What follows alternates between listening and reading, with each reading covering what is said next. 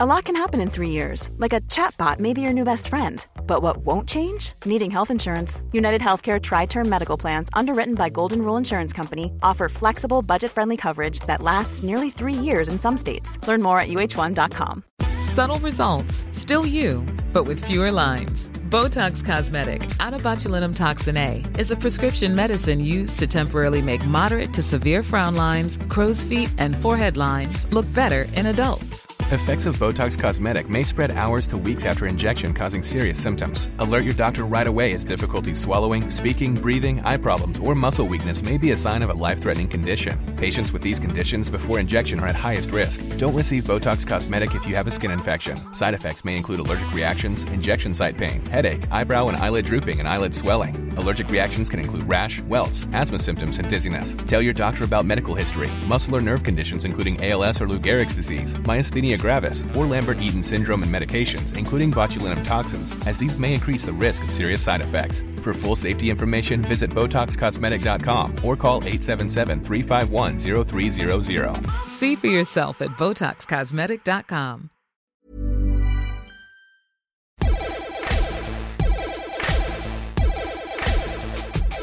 Good afternoon, good morning, good evening, wherever you are in the world. I am Russell Tovey. And I'm Robert Diamond. And this is Talk Art. Welcome to Talk Art. How are you today, Robert?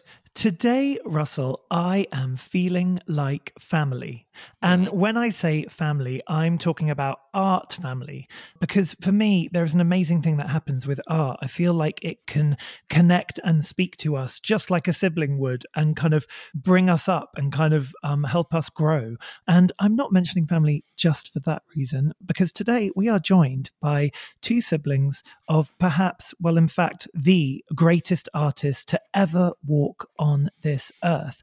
And that might sound like a classic Rob Diamond exaggeration and over-the-top statement, but the truth is the artist we're going to discuss today pretty much was the greatest artist to ever walk on earth, and I'm sure most of our listeners will agree, because today we are here to talk about the legacy and life and work of Jean-Michel Basquiat, and we're going to be meeting his two sisters who grew up with him and have just curated and staged the most extraordinary exhibition, which is currently on in Los Angeles, and it's called King Pleasure.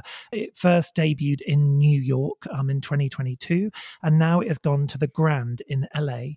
And we're going to be talking about this incredible show, which has over 200 paintings, drawings, personal artifacts, and even a recreation of the family home. So we are very proud. This feels like a really monumental moment in the journey of Talk Art to be talking with the two sisters of Jean-Michel Basquiat. So we would like to welcome to Talk Art Janine, Heriveaux, and Lisane Basquiat. Welcome. Wow. That was an amazing introduction. No, how do you step into that? Well, step in, please. Step in. You were love both you. Thank you. You were both nodding along very, very proudly during Rob's intro then when he said that Jean-Michel is one of the greatest artists to have walked on the planet. This is something that you wholeheartedly believe, right? Absolutely. Actually, when he said, one of the greatest artists of all time, I thought to myself, well, who wouldn't know who that was? Love that. Facts. Yeah. Thank you for that. That was beautiful. So you two are the sisters of Jean-Michel Basquiat, and you represent the estate of Jean-Michel Basquiat. When did that come to you guys, and what has that been like? It's quite a big question actually to ask, but what has it been like to manage an estate? And for people listening, what is an estate exactly? Hi, this is Jeanine. That is a huge question. So when my brother passed away, my dad was working in corporate himself. He stepped in, took the knowledge that he had as an accountant to manage the estate. And from there, really it's about pulling in all of the licensing, all of the copyrights, the trademarks, all of those things that are associated with an artist, got a hold of all of the works that Jean-Michel left behind and got them cataloged and held on to them. And him not wanting to flood the market, that helped to increase the value of the assets. And from there, he also created an authentication committee. And the authentication committee allowed people, all of the works that were out there, for people to bring them in, have them authenticated. And he had that for roughly 22 years, 23 years, before he stopped that in 2012. And so my dad ran the estate for 25 years. In 2013, he passed away, and that was left to Lisane and myself. It was quite shocking because we didn't expect our dad to pass away so soon. But we stepped in and kind of took over kind of where he left off. And our vision has really been to elevate Jean-Michel from the point that my dad had, to really step out, as opposed to as private as my dad was. This whole thing was very difficult for him since he lost his son.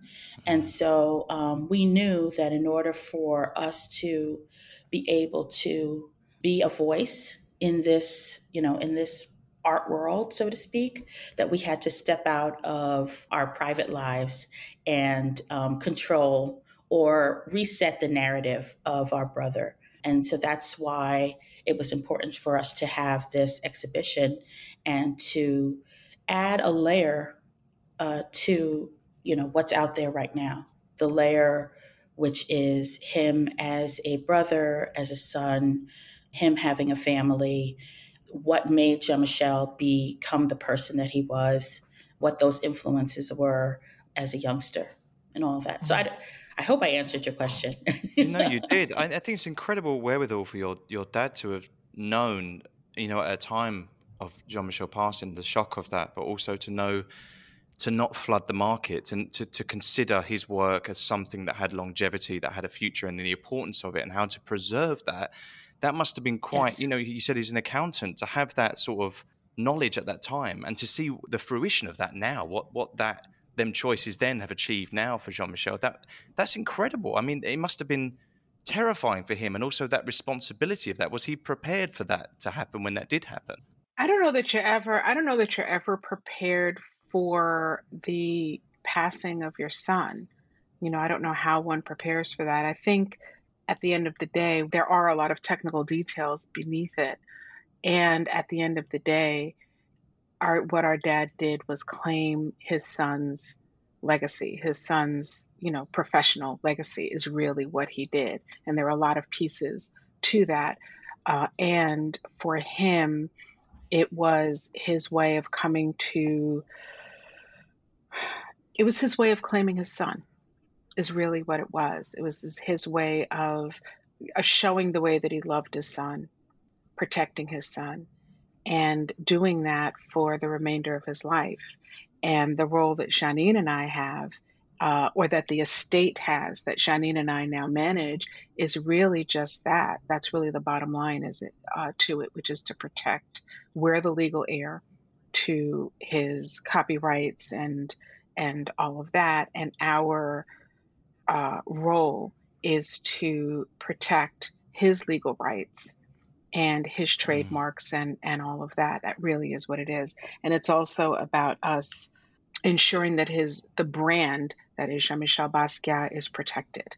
And so for us, it's, I think the value of his work kind of speaks for itself. That is kind of an art world thing. And it's about, what people choose to spend on this magnificent artwork, and creative expression that he's left behind.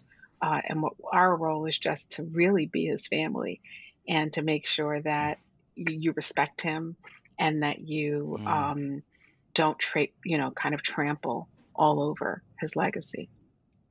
And I think the new exhibition really brings something that had never been seen before, in the sense of the kind of the human side, like you said, the son, the brother, the family member. And I know that the first room is even like a reconstruction of the home when you were growing up, and I thought that was so joyous and so just, it's something that I'd never thought about, in terms of Jean-Michel's work. And it's so wonderful to hear the stories of when he was younger and the kind of irrepressible kind of curiosity and creativity that just poured out of him from a really young age. And it's interesting for us because Russell and I were both really into cartoons, particularly Russell, and that was our entrance point in a way. With me, it was a friend of Jean-Michel's, Keith Haring, on kind of, and Madonna, actually, on record sleeves, through popular culture is how I got into art, and now I run a gallery. Wow. It's like this amazing journey. And for Russell, collecting started because of cartoons, and I was so fascinated what it must have been like, as his sisters, to have seen that in the household. Yeah, I mean, Jean-Michel loved cartoons from a very early age. He really, really did, and he loved them so much that he did. I don't know what you call them, Jeanine. That little animation where you write. What is that? Stop. Oh, like a flip book type thing. Yeah, where you kind of flip it. I guess today it would be called stop motion, I guess. Oh, that's it. Yeah. But so, he would draw on each page of a book, and then as you flipped it, it would start to kind of move around and, just like animation. And they were kind of called, I think, fuzzies is what he called them back then. But he always drew cartoons.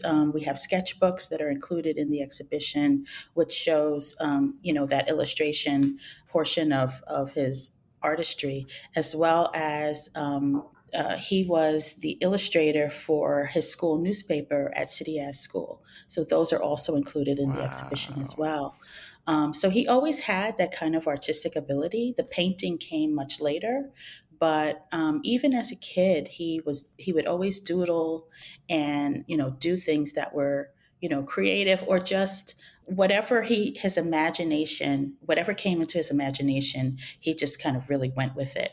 Whether it was, I want to see what it feels like to, to bake X, Y, or Z. I want to put peanut shells and mix it with bananas and bake it and see what happens. He was never afraid to go with his ideas, no matter how outlandish they were.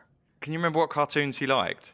Oh, yeah, all of them. Oh. Saturday. So in Brooklyn, where we grew up, there were Saturday morning commercials. I don't know whether or not they still do that, but on Saturday mornings, it was like the that's all, folks. What is that? Bugs Bunny. Bugs Bunny, like the Warner Brothers. Yeah, thank you. The Warner Brothers cartoons. Warner Brothers.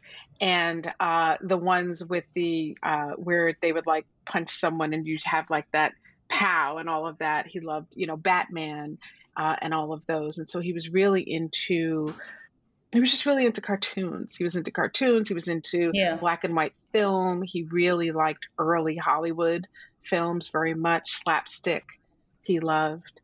The Three Stooges, the Marx Brothers, that kind of thing. Yeah. I also read that Mary Poppins was a big influence. Yeah, that was the story. Mary Poppins was a big influence. I think her movie may have been out at the time, and he convinced me to jump off of an armoire with an umbrella to emulate Mary Poppins. Didn't turn out that well. I definitely did not know how to fly. But it was, I'm here to tell the story today for sure. But these are the kind of shenanigans that, Jean-Michel was easily able to, influence people to do things. He was quite the prankster, and he just got us to do whatever he wanted. It was I don't know, wild. Influence. You were pretty young. I think it was more like, I'm your older brother. Hey, do this thing. And you're like, okay. Because she was light. She was the lightest one. She was the smallest and the lightest. And so I guess he, that wasn't, I guess he thought I would float. So you are both younger than Jean-Michel. So do you remember him leaving the house and going to New York and starting an art career? And was you able to witness the kind of energy that he was creating and the attention that he started to receive? Yeah, I'm 4 years younger than Jean-Michel, and Jeanine is 7 years younger. Right. And so, we definitely remember that time. We remember the tension, with having a having Jean-Michel tell our dad that he was going to be an artist, and he had like these dreadlocks, and our father was like, "Oh my God, this guy's never going to be able to take care of himself," because there was no model for what Jean-Michel wanted to do in the world. Creativity wasn't treated in the same way that it is today. It wasn't recognized or, honored, I think, in the way that it is. It's becoming more um, of a possibility for people. Jean-Michel came up at a time when, the path was, you go to college, you go get a job, you work on that job, you climb the corporate ladder and that kind of thing. And our father being from Haiti, and us being first generation children, it was a very odd thing that Jean-Michel was proclaiming that he was going to do. And so there was some tension around that, a lot of fear, a lot of, worry and anxiety about what Jean-Michel was saying he was going to do. So, we definitely remember him, leaving the house, and there were a couple of, he kind of left, and then my father went to go get him, and he came back, and then finally, I think there was this kind of understanding between them that Jean-Michel was, or at least an acknowledgement and acceptance that Jean-Michel was going to go and make his way, and make his way in the world. That story. Yeah. Yeah. And when he started to become famous, your family name must have had a lot of attention. You yourselves, people must have seen your surname and gone, "Are you related?" Did you start to feel the kind of the rush of attention on him come onto you by proxy? That's an interesting question. It is. So any place that I worked, or if I pulled out my credit card and showed it, immediately it was, are you related? And to be honest, it was a curse and a blessing, because, if I said yes, then it was, oh, prove it. you know, um, you asked the question, you know what I mean? So there were moments early on where I wouldn't say I resented it, but I just was protective of the name. I didn't necessarily answer the question. I just kind of, moved on and said, oh yeah, I know the artist, and kind of moved on from it, to be honest. But the name always drew attention because growing up as a Basquiat in American, public schools was not an easy feat at all. So it was a name that always drew attention anyway. Right. And I think earlier on, I felt, it was our name, and we were always raised with a tremendous amount of pride for the name. Like, you're a Basquiat, like that was something that we always knew and felt very grounded in.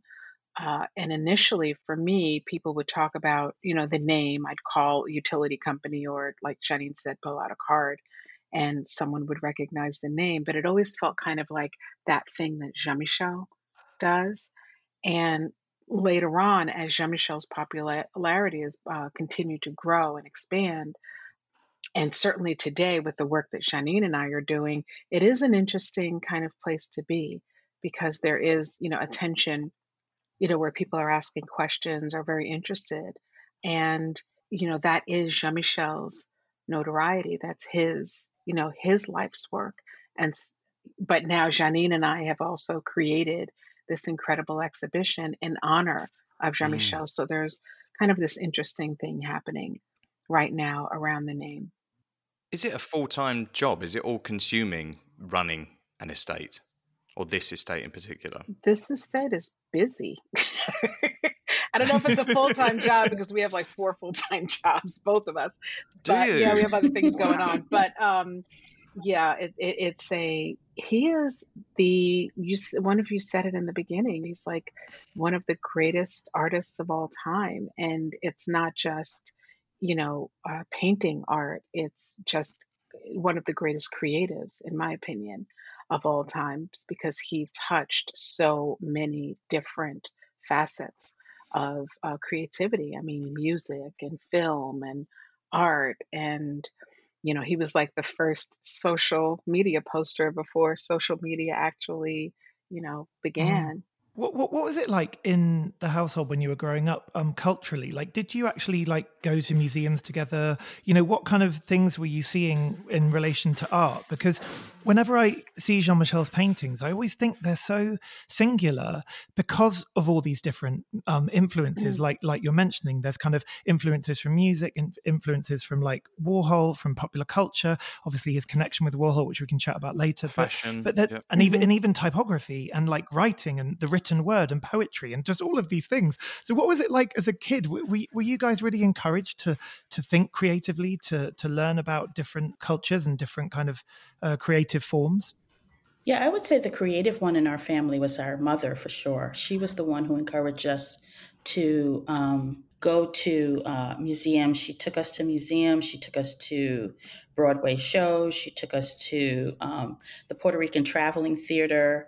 She would encourage us to go to, we lived in Brooklyn, which is very close to Park Slope. So our access to not only the Brooklyn Museum, but we had the Brooklyn Public Library, which is a huge institution right there in the Grand Army Plaza area. There's also the Botanical Gardens there. So all of that, we would do weekend trips with her often. And it was always, at some museum or an institution that kind of pushed us into a more creative way of learning things, for sure. And I think we also had kind of a unique experience as children. We were first generation in Brooklyn, going to public schools. So that in and of itself was like, the teachers would hesitate and struggle to pronounce our names, and first and last for some reason.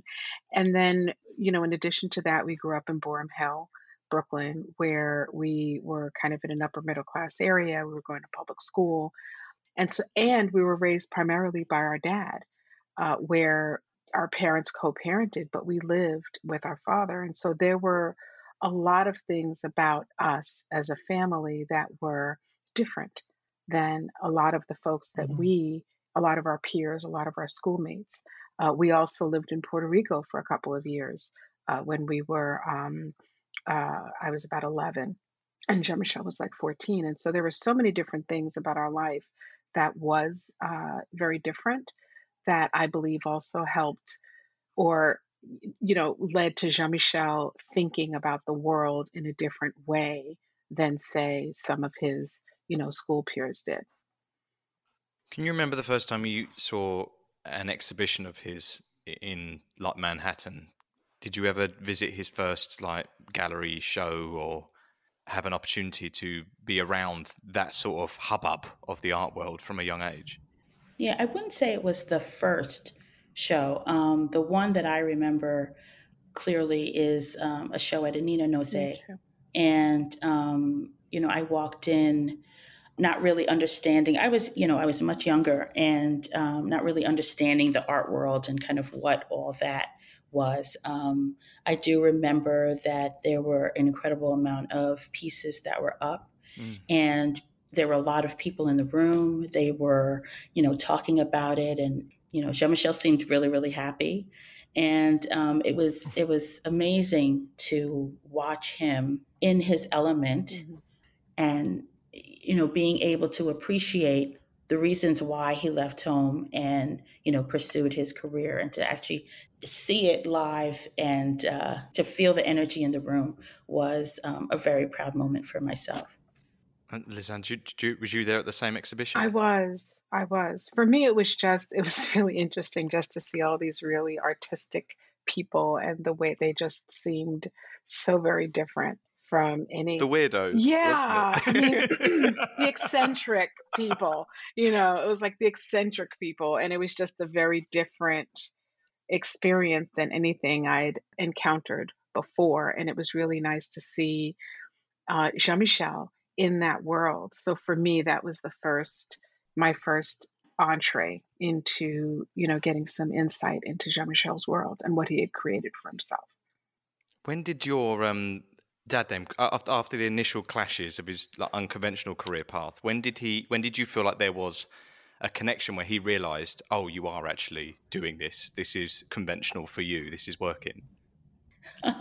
So actually, Jean-Michel, after not kind of being overseas and doing other things, I think at the time he was doing Downtown 81 and he was out of the country and going back and forth.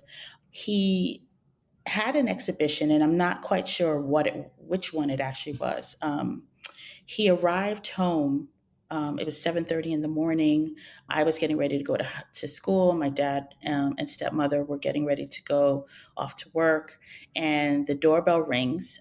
We always looked out the window to see who was, who rang the bell, and it's Jean-Michel. It looked like he had been partying all night. He arrives in a limousine, his suit was, clearly he had been out all night, this beautiful mane of locks. And he rings the doorbell. My dad answers and he's like, "Papa, I made it." And he pulls out this wad of cash and he hands it to me. And my dad is like, "What the heck? Like, what are you doing?" And it's interesting because that is, Jean-Michel always said that the only way that he would arrive back home in order to kind of prove to himself and to my dad that he had made it as an artist, that was the only way he was going to arrive. And so for him to actually come back and do that was pretty badass. Yeah. So that's incredible. Sorry if I can't. And our dad was also like an action person. So for him, it was like he needed to see something. There's like the dreaming, and it's like he needed to actually see something. And I think that him having the opportunity and the ability to see Jean-Michel come back and then see Jean-Michel in, really walking this path of creating a place for himself within the art world gave my father some consolation. It's very sad that, all of that didn't have a chance. There are things that happen in our 20s and it's very sad that there wasn't able to be, like, things weren't able to really come full circle. There's some things that take time, and I do feel sad that Jean-Michel didn't have the opportunity to move past the depression that he was feeling, and that we didn't have the opportunity to. I'm just sad that we lost him, honestly. This is all fantastic. It's beautiful, and I'm so grateful, and I know Jeanine is too, that we have the ability to, in some ways, work with Jean-Michel on this project and on managing his estate, because he's always, for us, front and center in the decisions that we're making. And it's very sad that he's not here. I've been incredibly grateful to both of you for putting this show together for that very reason, because I myself lost my brother when I was 14, turning 14, and he was 17, and he also died from drugs, but it was a kind of club scene thing, like ecstasy. And I was thinking to myself, like, how would I feel if it had been a similar thing? My brother was actually a musician, but he never became, published, but I think he would have been if he'd lived longer. So I'm really kind of have empathy and kind of I just feel very grateful that, because it must be Likewise. So powerful for you kind of emotionally just to even stage this show and to kind of go back through all of these personal belongings, because the show has personal artifacts alongside artworks that have never been seen before, and even recreating his studio and recreating the nightclub. And I know you've worked with David Adjaye as well. He's an incredible human being in his own right, but I just think it must have been a lot, I guess, to approach this. Did you have a lot of conversations together to kind of help each other gain confidence to do this? We did have a lot of conversations. It was very cathartic for us. Also, what's interesting is that we were able to kind of process certain times and experiences together that we may have just kind of kept to ourselves. One thing that we spoke about with our stepmother also is that we all relived our experience of the night that we heard that he passed. And, for the most part, all the details were the same. But when it's from your perspective, it's very different to hear somebody else's perspective. And I think that was very cathartic for us. It gave us some closure with respect to that evening.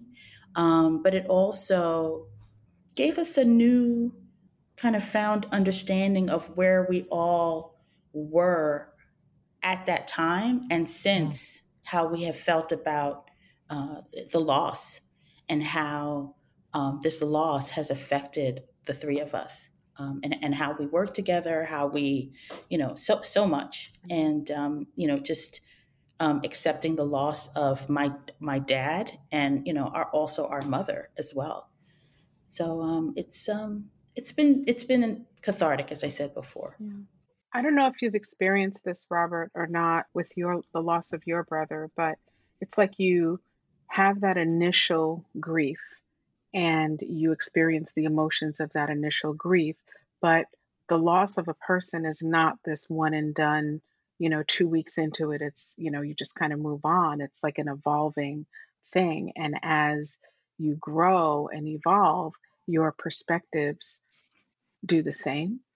And so for me, it was just like this deepening and painful, but also, like Jeanine said, quite cathartic view. I mean, one of the things that we really thought about during the writing of the catalog that we wrote in 3 months, by the way. I don't know how we did that. It's a lot of writing in 3 months. It's your family work ethic. I know. It's a thing. I think it's your father's instilled that. For sure. And I think his mother actually instilled it before. Really? Yeah, on both sides. Yeah. But I think for us, it was really, for me, it was this looking at things from a different perspective and seeing and focusing more on what happened in our family when our father and mother lost their child, kind of looking at it from that standpoint in a way that I wouldn't have at 24 years old.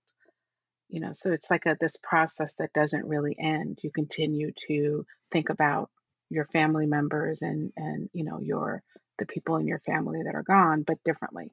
I think there's a common thing as well as a sibling that sometimes you think it's your parents' loss, and somehow, even though it is your loss, you kind of worry about them, and you never quite admit that it was your kind of loss as well. It took me until my 30s to really admit that. I was wondering if maybe putting the show together, if you kind of feel you can express your kind of love and your pride and your connection to Jean-Michel in a way that maybe you hadn't done before. It's like you were there. Yes. I think it was the first time to kind of acknowledge, like, wow, we really kind of held back our own loss and grief, because how do you compare your grief to the grief of, our parents losing their child? And so that is Right. exactly what we, some of what we experienced during this pulling together this exhibition. I guess in some ways, some people forget that he was a real person and a brother and a relationship because he's such a brand. Exactly. And they must talk to you in such a way that's quite cold and quite callous, like just not remembering at all, not even realizing or considering the emotional depths that go to your relationship. Exactly. Absolutely. I think some of the earlier, we didn't always want to do interviews. And some of the earlier ones were, oh, we heard that that your brother came home, said he wanted to be an artist, and your dad threw him out. Or another good one is, oh, this must have really, the death of your brother must have really, set you guys up with wealth. And, how do you just kind of shake your head when you hear, stories like that or questions like that, because clearly the person has either not experienced it or just, there to get whatever questions answered that they need to. And so that was another reason why it was really important for Lisane and I and our stepmother to humanize him and show, people, his fans, anyone that was interested, that this was a human being that we lost and that we grieve for him on a daily basis. This is not just about, of course, there is a legacy that we are trying to preserve and protect. And that's a tremendous burden. Not that there is any resentment to that, but it's huge. And we don't take that lightly at all. But there is also this person that we wish were here to, carry that on for himself. his work had such a sensitivity to it. And I think that's also something that sometimes gets lost in the kind of noise of like superstar artists, or even, if you think about any kind of celebrity, any film star, anything. The reason they're often successful is because they have this sensitivity and they have a kind of solitude that they can, share the deepest parts of themselves, which I think, Jean-Michel had in kind of so much of this empathy, passion, love for the world, and kind of wanted to share. And I remember meeting the artist Stanley Whitney about 15 years ago for the first time, and he was telling me that back when Jean-Michel was getting exhibitions, Stanley himself wasn't really getting exhibitions. And it was really hard for Black artists in the 80s to even get an exhibition. And he would know all the galleries and he'd know all the artists, but he'd never get shown. And Jean-Michel was kind of a pioneer in that way. And I think he's opened doors, not just emotionally for all of us, but become this kind of artist that has changed, still the fabric of our society. Still opening doors and minds. Yeah. What can you remember any kind of anecdotes or any kind of stories around, his first exhibitions? Because I know there's so many artists that weren't getting shown. I think even though Jean-Michel was getting exhibitions, it still was, he still was not getting treated the best necessarily. He still had to face art critics that were very critical of him. When he did interviews, a lot of them were very disrespectful to him, to his methods. It was almost as though they didn't believe that he had the talent that he did. They questioned his methods of approaching the work, the source materials that he used. They accused him of copying from books as opposed to really absorbing whatever it was and putting it on canvas. So it was he did have a lot of people that were in his corner, but it was rough. And I think that he navigated it the best that he could. But there was racism that he faced in his everyday life, and racism that he faced in this world as well. And so he, as I said, navigated it the best way that he could. And so it is so incredible and just so, my pride is just overwhelming at the place that he is today. He did see a lot of his success at that time, but he was constantly, worried about whether or not he was getting the right recognition that he deserved. So for him to, I hope that he is seeing it today, and I hope that he is seeing the vast and diverse audience that he has affected and inspired. For sure. Yeah.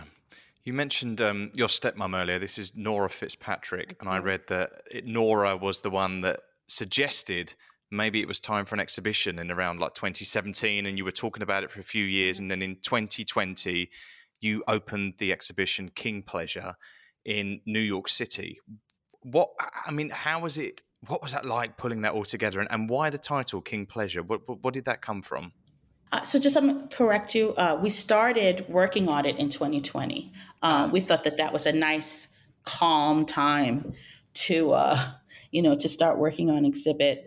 Also with all of the things that were happening with George Floyd and all the other people, men and women that were being murdered at that time, we thought it was a pivotal time to start a conversation with Jean-Michel, and also a time where it would be good to kind of come out of this pandemic with a celebration to New York City. And so we wanted to make sure, when we did finally do it, we wanted to make sure that the jump between 2017 and actually saying this is the time now, we wanted to make sure that we were able to do this on our own terms, where we were the curators, that we were executive producers, that we financed it ourselves, and were at a point in our lives where we could take it on fully. The estate was another animal, but that we would have the time in order to do it. I must say, at the time, I said my complete hats off to curators who do this every day. It was a huge undertaking for us, but it was one that we knew we wanted to do it to success. And we made sure that we worked on it nonstop, and that we really had that our message was clear, and that the gift that we wanted to give to his fans would be seen by them, and what we were looking to accomplish of showing him as a human being and all the facets that he has were received by the public. And we think we were successful at that. We, by all of the comments and support that we've received from people. Flexibility is great. That's why there's yoga. Flexibility for your insurance coverage is great too. That's why there's United Healthcare Insurance Plans. Underwritten by Golden Rule Insurance Company, United Healthcare Insurance Plans offer flexible, budget-friendly coverage for medical, vision, dental, and more. One of these plans may be right for you if you're, say, between jobs, coming off your parents' plan, turning a side hustle into a full hustle, or even missed open enrollment. Want more flexibility? Find out more about United Healthcare Insurance Plans at uh1.com. Say hello to a new era of mental health care. Cerebral is here to help you achieve your mental wellness goals with professional therapy and medication management support. 100% online. You'll experience the all-new Cerebral Way, an innovative approach to mental wellness designed around you. You'll get a personalized treatment plan from a therapist, prescriber, or both in a safe and judgment-free space. Your Cerebral therapist or prescriber will outline a customized plan with clear milestones along the way, so you can get to feeling your best. With Cerebral, you're not alone in your mental health journey. We're here to empower you to live a fulfilling life. So take that first step towards a brighter future and sign up today at Cerebral.com/podcast and use code ACAST to get 15% off your first month. Offer only valid on monthly plans. Other exclusions may apply. Offer ends July 31st, 2024. See site for details.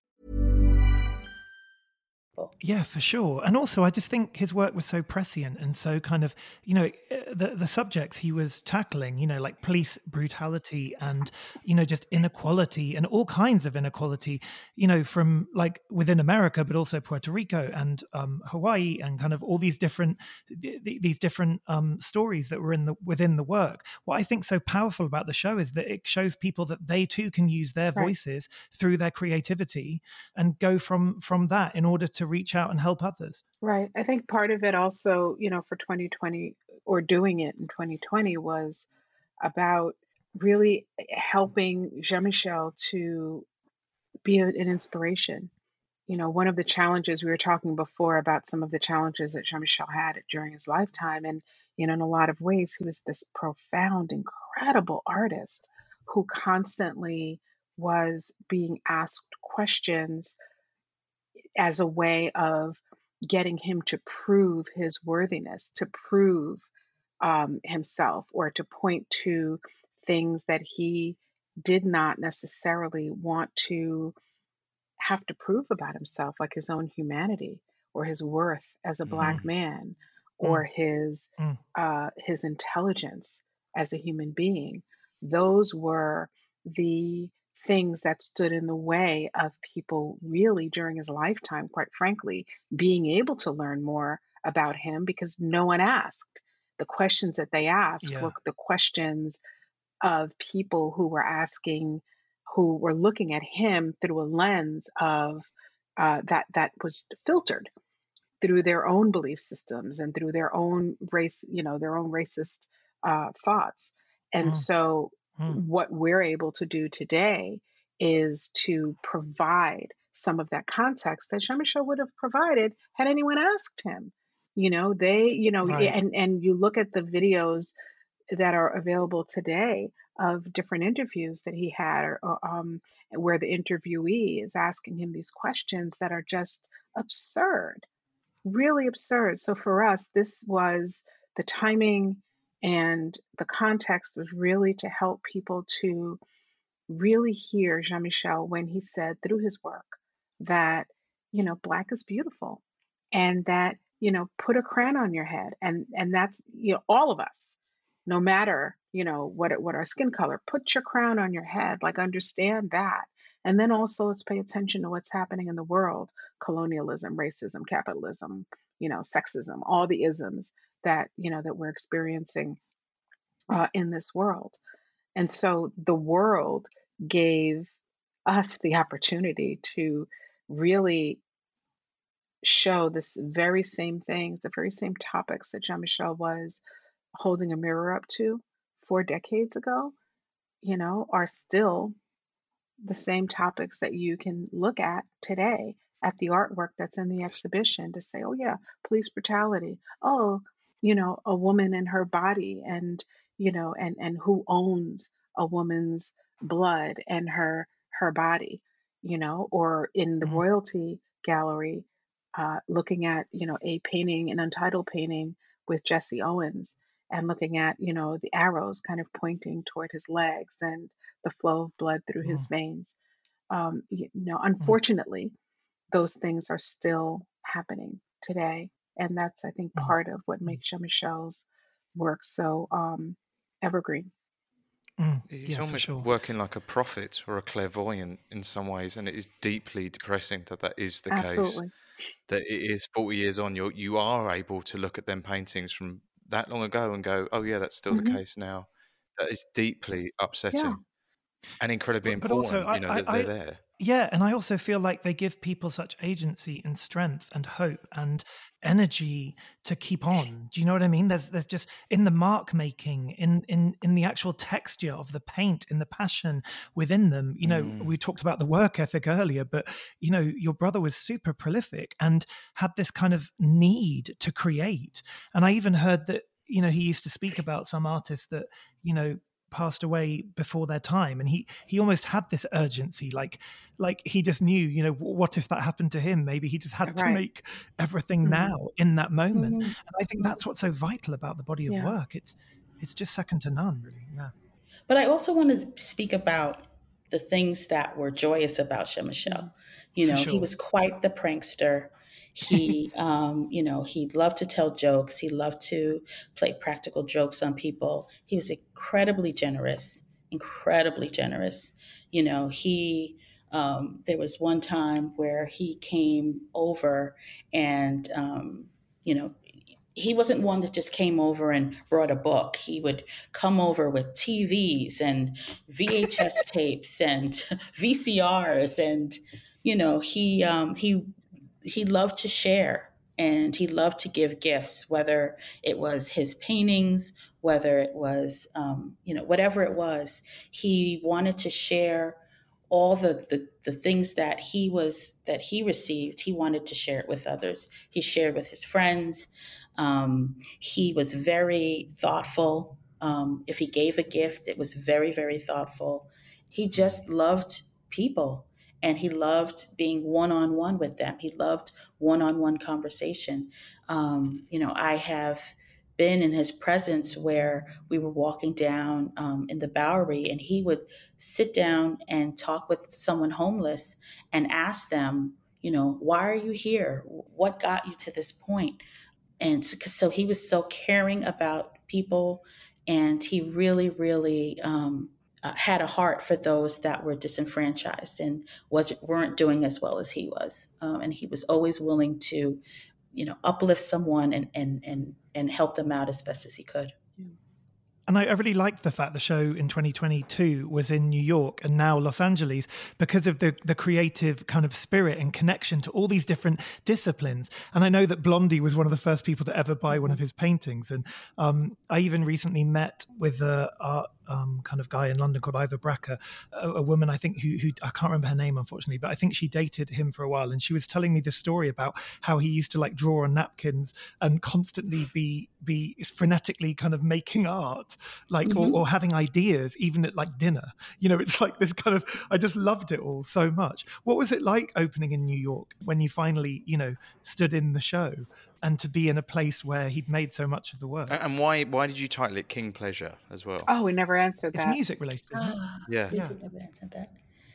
Do you want to speak to the first part of the question, Lisane, or? Sure. I think opening up in New York was incredible. It was so good because we had, before that, so much of this exhibition was curated like over Zoom, with me being in California, and Jeanine and Eileen, the producer, being in New York. And so we would meet in New York at Ajay's office, Sir David Ajay's office, and we were working with models, and like uh, placing the artwork on the walls within these models. Stepping into the Starrett Lehigh building and standing within the models that we'd created was overwhelmingly beautiful. And to actually stand there and see the walls and see be within the wood, and to do the work of having the art installed, it was really exciting. It was very exciting, and it felt right. I don't have a better word for it. It just felt right. Yeah. And so, in terms of the name, we had a working title, but Eileen reminded us that we needed to come up with a permanent one. What was the working And title? I don't know. It was like What was the Basquiat title? show like or something. What was it? All right. it's like the celebration of. So it was clear that we wanted the show to have a celebratory spirit, and so I was sitting around in my home and expressed to my family that we needed to finally come up with a title. Can you help me out here? And my daughter Sophia, she said, "Oh, well, let's kind of look at some of the paintings, the names of the paintings," and she pulled upon one that's titled King Pleasure, and then she said, "Oh, it's an actual." The name King Pleasure is also the name of an artist, a singer, and so when I asked her, she said he sang "Moody's Mood for Love," and literally I gasped because even though I wasn't familiar, I was very familiar with Moody's Mood for Love. My dad played it, at home. There was a DJ by the name of Frankie Crocker, WBLS in New York City. He always closed his set with this song, and we played it at home with Jean-Michel and my dad. And so, but I never knew that the artist's name was King Pleasure. And so just the fact that he made this painting, I'm sure he knew the background, the song, that history, King, the crown, the fact that Jean-Michel loved to party. We just felt that it was so fitting So apropos, for this absolutely. exhibition. Yeah. And so I threw it out there and everyone loved it. And with more than 200 works in the show, were there things that you'd never seen before? And was it kind of like, because even the revelation of King Pleasure, like all of these kind of revelations continue to happen and reveal themselves through his work and through his titles and through the layers of it all. What were some of the highlights of things that you hadn't seen before? There's such a difference. And this is the reason why we just really encourage people, like if you're in the LA area or can get there, come. And this is a lesson that Jeanine and I learned, where there's one thing to look at the work, look at a thumbnail, or to look at the work on paper. And I mean physical paper, not works on paper. And there's quite another, because we did the first few passes of curation we did on Zoom, looking at, different images, deciding which ones to do, researching the artwork. And then seeing the work in person is a completely different experience. It's where you get to see the layers that Jean-Michel painted, where he would, create a work and then paint over it and then create another work over it, which to me is a lesson in just, be free as a painter, as a creative. Don't worry so much about making mistakes. Don't worry so much about editing yourself, because you can always go back and fix it or make it what you want it to be. I think that it also shows people what art looks like, or what creation looks like, when the person expressing it doesn't edit themselves, what unedited creativity really looks like. And I think that for a lot of us who are creative, it's something that we really aspire to, which is to like ignore that critic, ignore that part of you that's like, that doesn't look beautiful, or, take back that thought. Jean-Michel just let it all out. which I think is a really beautiful thing and very inspirational. And a lot of, during our opening party, we had a few folks there who are themselves artists. And on that evening, at least 10 people said, I can't wait to get back to my studio to do whatever, whether they were like musicians or painters or writers or chefs. They were all Yes. so inspired by the Wow. work and having the opportunity to see and experience his artwork, in person. Oh, congratulations. That must be an amazing buzz to have that It feels good. response. You must feel so incredibly proud. We're pretty proud. Also, I think he would have loved it. He would have absolutely Yeah. loved it. And he would have loved that you guys were curating Yeah. it, I'm sure. It's such a beautiful thing. Yeah. How many works are in the estate? Now, Russell, every other question we were perfectly fine answering. Okay. That's off You can limits. say there are many. So, There are plural. question, how many bottles of wine do you have in your house? I'm just kidding. Actually, the four question behind me right question- now. the question you should be asking him is how many artworks does No, he have I in his don't house? know. Because he's an There obsessive you go. collector. I'm not going to ask Yeah. that. No, okay, fine, fair He's enough. probably got as How many do you- as the We He's talk, like, we "All right, talk I to get Keith it." Haring's. We talk to Keith Haring's estate, and I think the big thing about keeping the estate going and funding that is through licensing of images. Yes. And we see a lot of Jean-Michel's works on branding on T-shirts, on like lunchboxes and stuff. Is that a huge part of the revenue to keep the estate going? Is that something that you really have to be active in to get his licensing out there? preserve the works in storage and everything. Thank you, because that's exactly it. It really is for those folks who question what we're doing. It takes something. It takes money to actually run Jean-Michel's estate. It takes money to protect his interests. And so the licensing is a way of being able to do that while also protecting the actual artwork and not having to sell it. Do you get pressured to sell it? Do you get people trying to buy works? And We don't do pressure. all the time. Oh, you don't do pressure all We the don't time. get pressure. We don't do pressure. But we do get people. Yeah, of course. Yeah, we Yeah. do get people that want to buy certain works, but that's not something that we are interested in doing. Yeah. To be honest, we really want to keep it in the family. Can you bring King Pleasure to the UK? Please. Has that been on your Zoom considerations? We Zoom considerations. All good things happen on Zoom. We've been talking about what to do and how to do it, and we've certainly thought about different parts of the world, but we don't. But you'll know soon enough. Right now, we're focused. We'll be It's patient. funny, and people ask us this question very often. As soon as we opened in New York, we started getting the questions about what we were going to do next. And for us, we are, 60 days into opening in Los Angeles.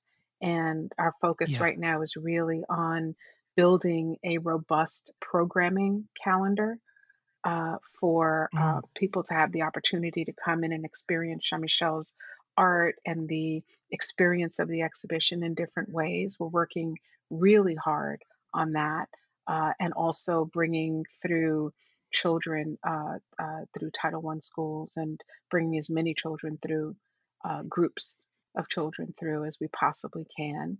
And then also having, getting the word out about the fact that the exhibition is there.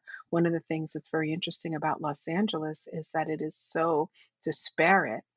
And I think it's very unique in that way. It's such a disparate city that it really does take a lot to get people to really know and understand where we are and that we are in town.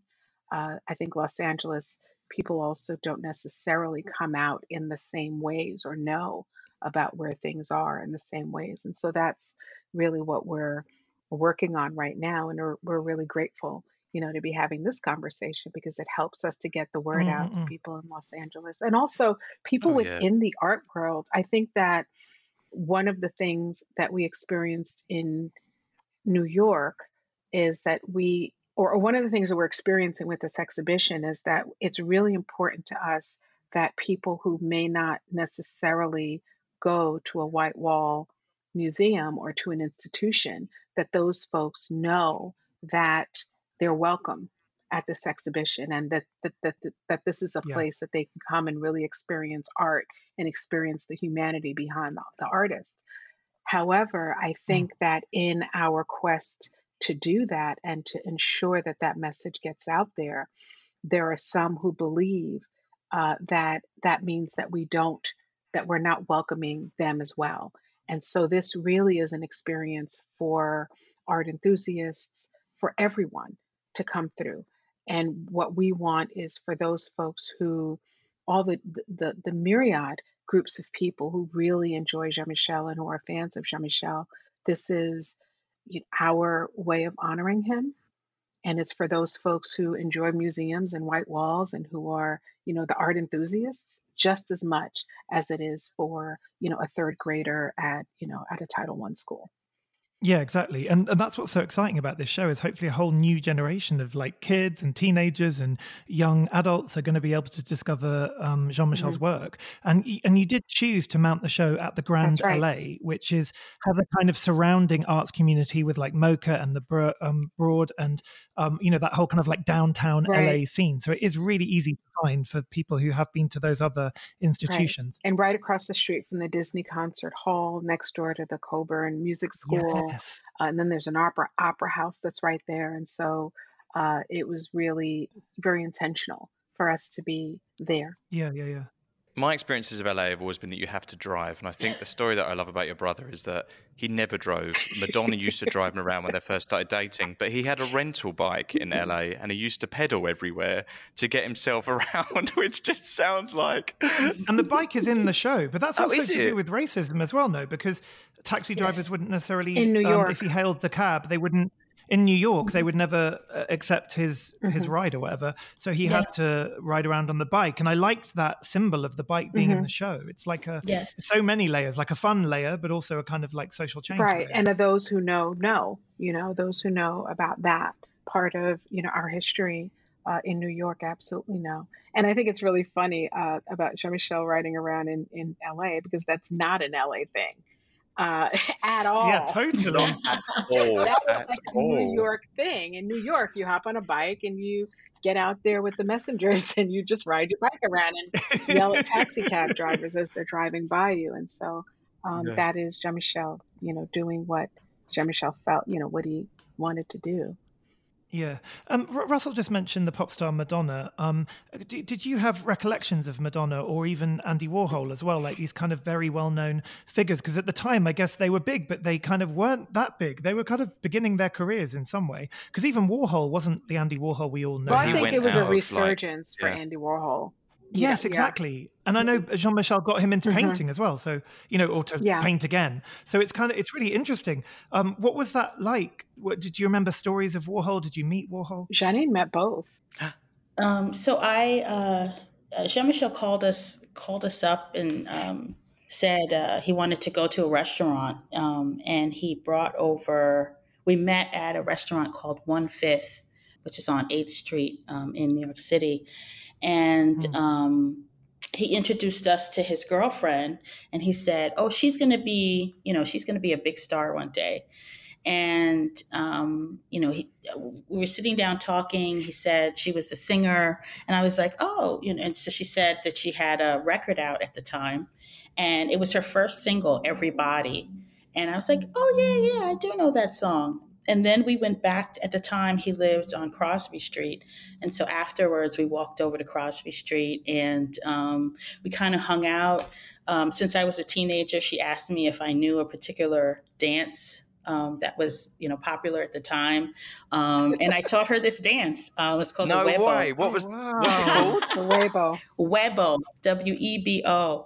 And so it was fun. And so that was the only time that I met her, but it was definitely memorable.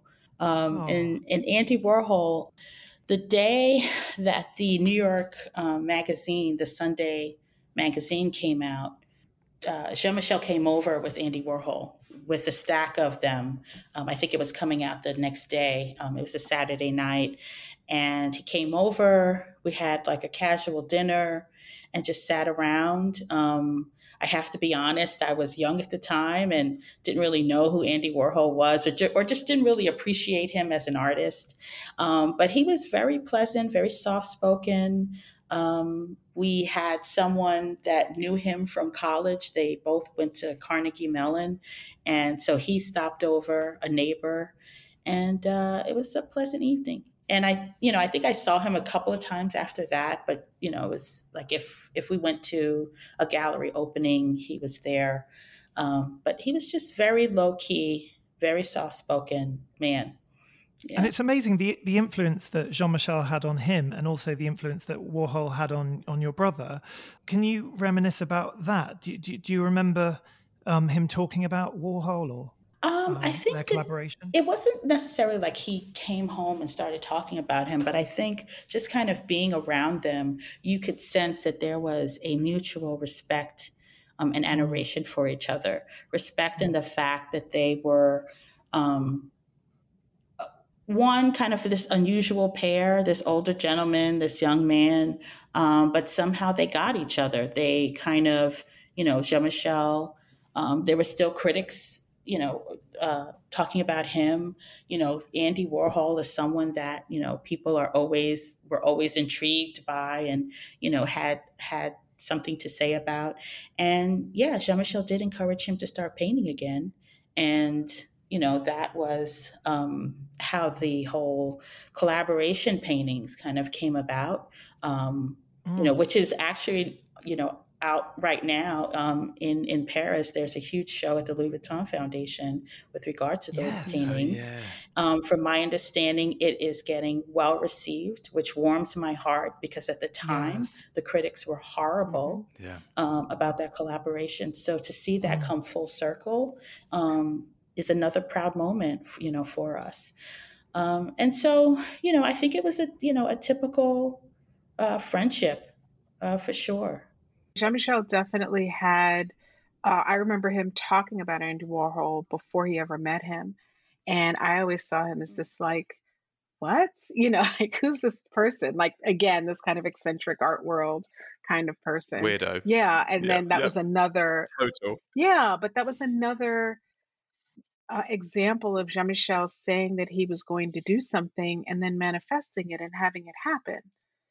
Who would have thought when he was just like sitting, in our bedrooms back, at home and talking about what he was, how he really admired this person and would love to meet this person. And then later on, to have manifested that is pretty incredible. Yeah. Yeah, and there's an amazing legend, isn't there, that in the late 70s, I think 79, they met, and your brother tried to sell his drawings to Warhol, and they kind of bonded over this kind of entrepreneurial spirit in a way. And I love that kind of self-confidence and that belief, but also that wanting more for your work. He obviously really connected to Warhol. And I feel like that's something that Madonna also shared. I think they had this real enthusiasm and belief, and they just wanted to express themselves and be heard. What I love about one of the lessons in Jean-Michel's life is that, and it's also this thing about the critics, right? You have critics who are critiquing, and now you have years later, there's this incredible show that people are just falling, all over. And I think that there's a lesson to not putting weight on other people's opinions. So many people stop what they're doing because of the opinion of someone who doesn't understand what another person is doing and who maybe doesn't appreciate the amount of weight that their opinion has on another person. And, I had Jean-Michel. I can't imagine what Jean-Michel's life would have been like had he, put on a suit and become, an accountant or a doctor or a lawyer or an engineer, or something, like what his life would have been like and how crappy he would have felt on the inside.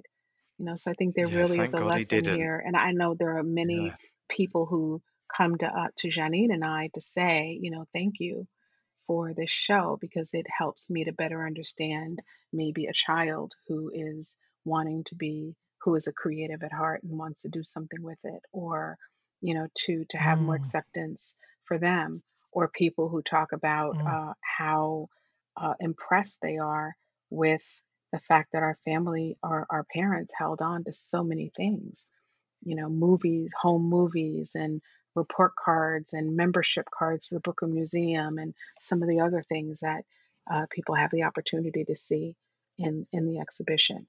There's a real lesson in this. Also, how crucial your family were. Like, he was coming home to you guys, to celebrate his successes. He wasn't doing that without you, and I think that's something that I never heard of before. I didn't realize he had that bond with you all, and your father, and the pride he must have felt, and your stepmother and your mother. It's like there's this whole kind of family unit thing, which is just so wonderful. And I think, people have to remember that as well. Like, I don't know, it's a powerful thing. Love. We are doing this on behalf of our grandparents, our parents, our brother, and the rest of our family, and our children, and our, the children, my grandchildren now, and the children who are going to come later. And I think that in some ways, and some of that is that Basquiat work ethic. I think that Jeanine and I have a way, and I think our father did also, of making it look easy. And because of the work ethic and because of how passionate we are about this, where it's work, absolutely, but it's a heart project. And it is an incredible, as Jeanine mentioned before, burden. It's an incredible responsibility to have responsibility for protecting someone who is as large a being as Jean-Michel is and was, and also to make decisions that we believe honor what he would want when he passed away 33 years ago. That's not an easy thing to do. And I think that people sometimes are very generous in their opinions and their suggestions and how they think we should do it, or what, their ideas about what we're doing. And that's okay, because we're completely clear on our role and what we're doing and what it is to be a Basquiat and what it is to protect Jean-Michel's legacy. We're really clear about that. Well, thank you very much for that. It is an incredible legacy to protect, and this has just been wonderful. Thank you, thank you. We ask every guest that come on the same questions, and we'd love to ask you these questions. I don't know if you're aware that these were coming up, but the first one is, if you could do an art heist, if you could steal any artwork in the world for yourself, what would it be and why? And take it home and live with it. What would it be and why? And also, do you live with your brother's work? Do you ever take things out of the estate and go, I'm just going to have that on the wall for for a couple of months and then put it back into storage? Do you ever get to live with the work? We could. Yeah, we could. I don't Should know. we answer that? I don't know. What would your work be? We do live with some of Jean-Michel's stuff. Yeah. Yes. It's very interesting in terms of, there's a lot of artists that I would love to have. I actually am really into KAWS. And I'd love to have one of his pieces. Like a sculpture, he's a previous guest on the like a show. Sculpture, yeah. Yeah, amazing. There's something about it that I, it's funny when I first saw it. Some of the works it seemed pretty scary to me, but there are some of the wood sculptures. There's a huge one that's at the Brooklyn Museum that that I love and I'm really drawn to, and so it would be him. He started as a street artist, graffiti, and that same sort of trajectory as Jean-Michel. That's there must be some sort of connection to that as well for you. Maybe, but it does speak to me for sure. Okay, great. We'll sort He's that out. He's a wonderful person. He's called Brian. Have you ever met him? I haven't. I kind of saw him in passing, but I was never officially introduced to him. So I guess I need to make that happen. We had the great privilege of going to his studio in New York, and we actually interviewed him. And he's quite shy and just the sweetest guy. And he's kept in touch. And we put a book out last week, and he's been liking all the posts, and he's so sort of supportive. I always feel like he's on our side. Like he's he gives people agency, I think, to be themselves, which is kind of what Jean-Michel did too. Yes. I don't know. I'm battering my brain to try to figure it out. And so here's the obnoxious thing that came up: the Mona Lisa. I don't know. Wow. Well, that's quite close to us in Paris. It's not that far. The other question we ask is, what is your favorite color and why? My favorite color is maroon. And that is because it's the color of, there's just a richness to it, and it's like purple and red. And so it's all about the heart, but also spirit in with the heart. So it's like, it's any shade of burgundy or maroon for me. Yeah. Oh, that's beautiful. And Jeanine? So it's interesting. I don't have a favorite color. I love color. So I think I love all colors except for purple and orange, if I dare say. But I would say the color that I love today, this week, is green, a deep emerald green. Why green? Oh, nice. I don't know. I just think that it looks good on a lot of people, and it's just a very vibrant color that just works. Love that. And the final question is, what is the best advice then that you've ever received when it comes to the estate, the advice that someone's given you of how to protect the legacy? I think for me, the best advice that I've ever received is really just looking at the way that my father, George Basquiat, handled the estate. And it really is, there's no rush.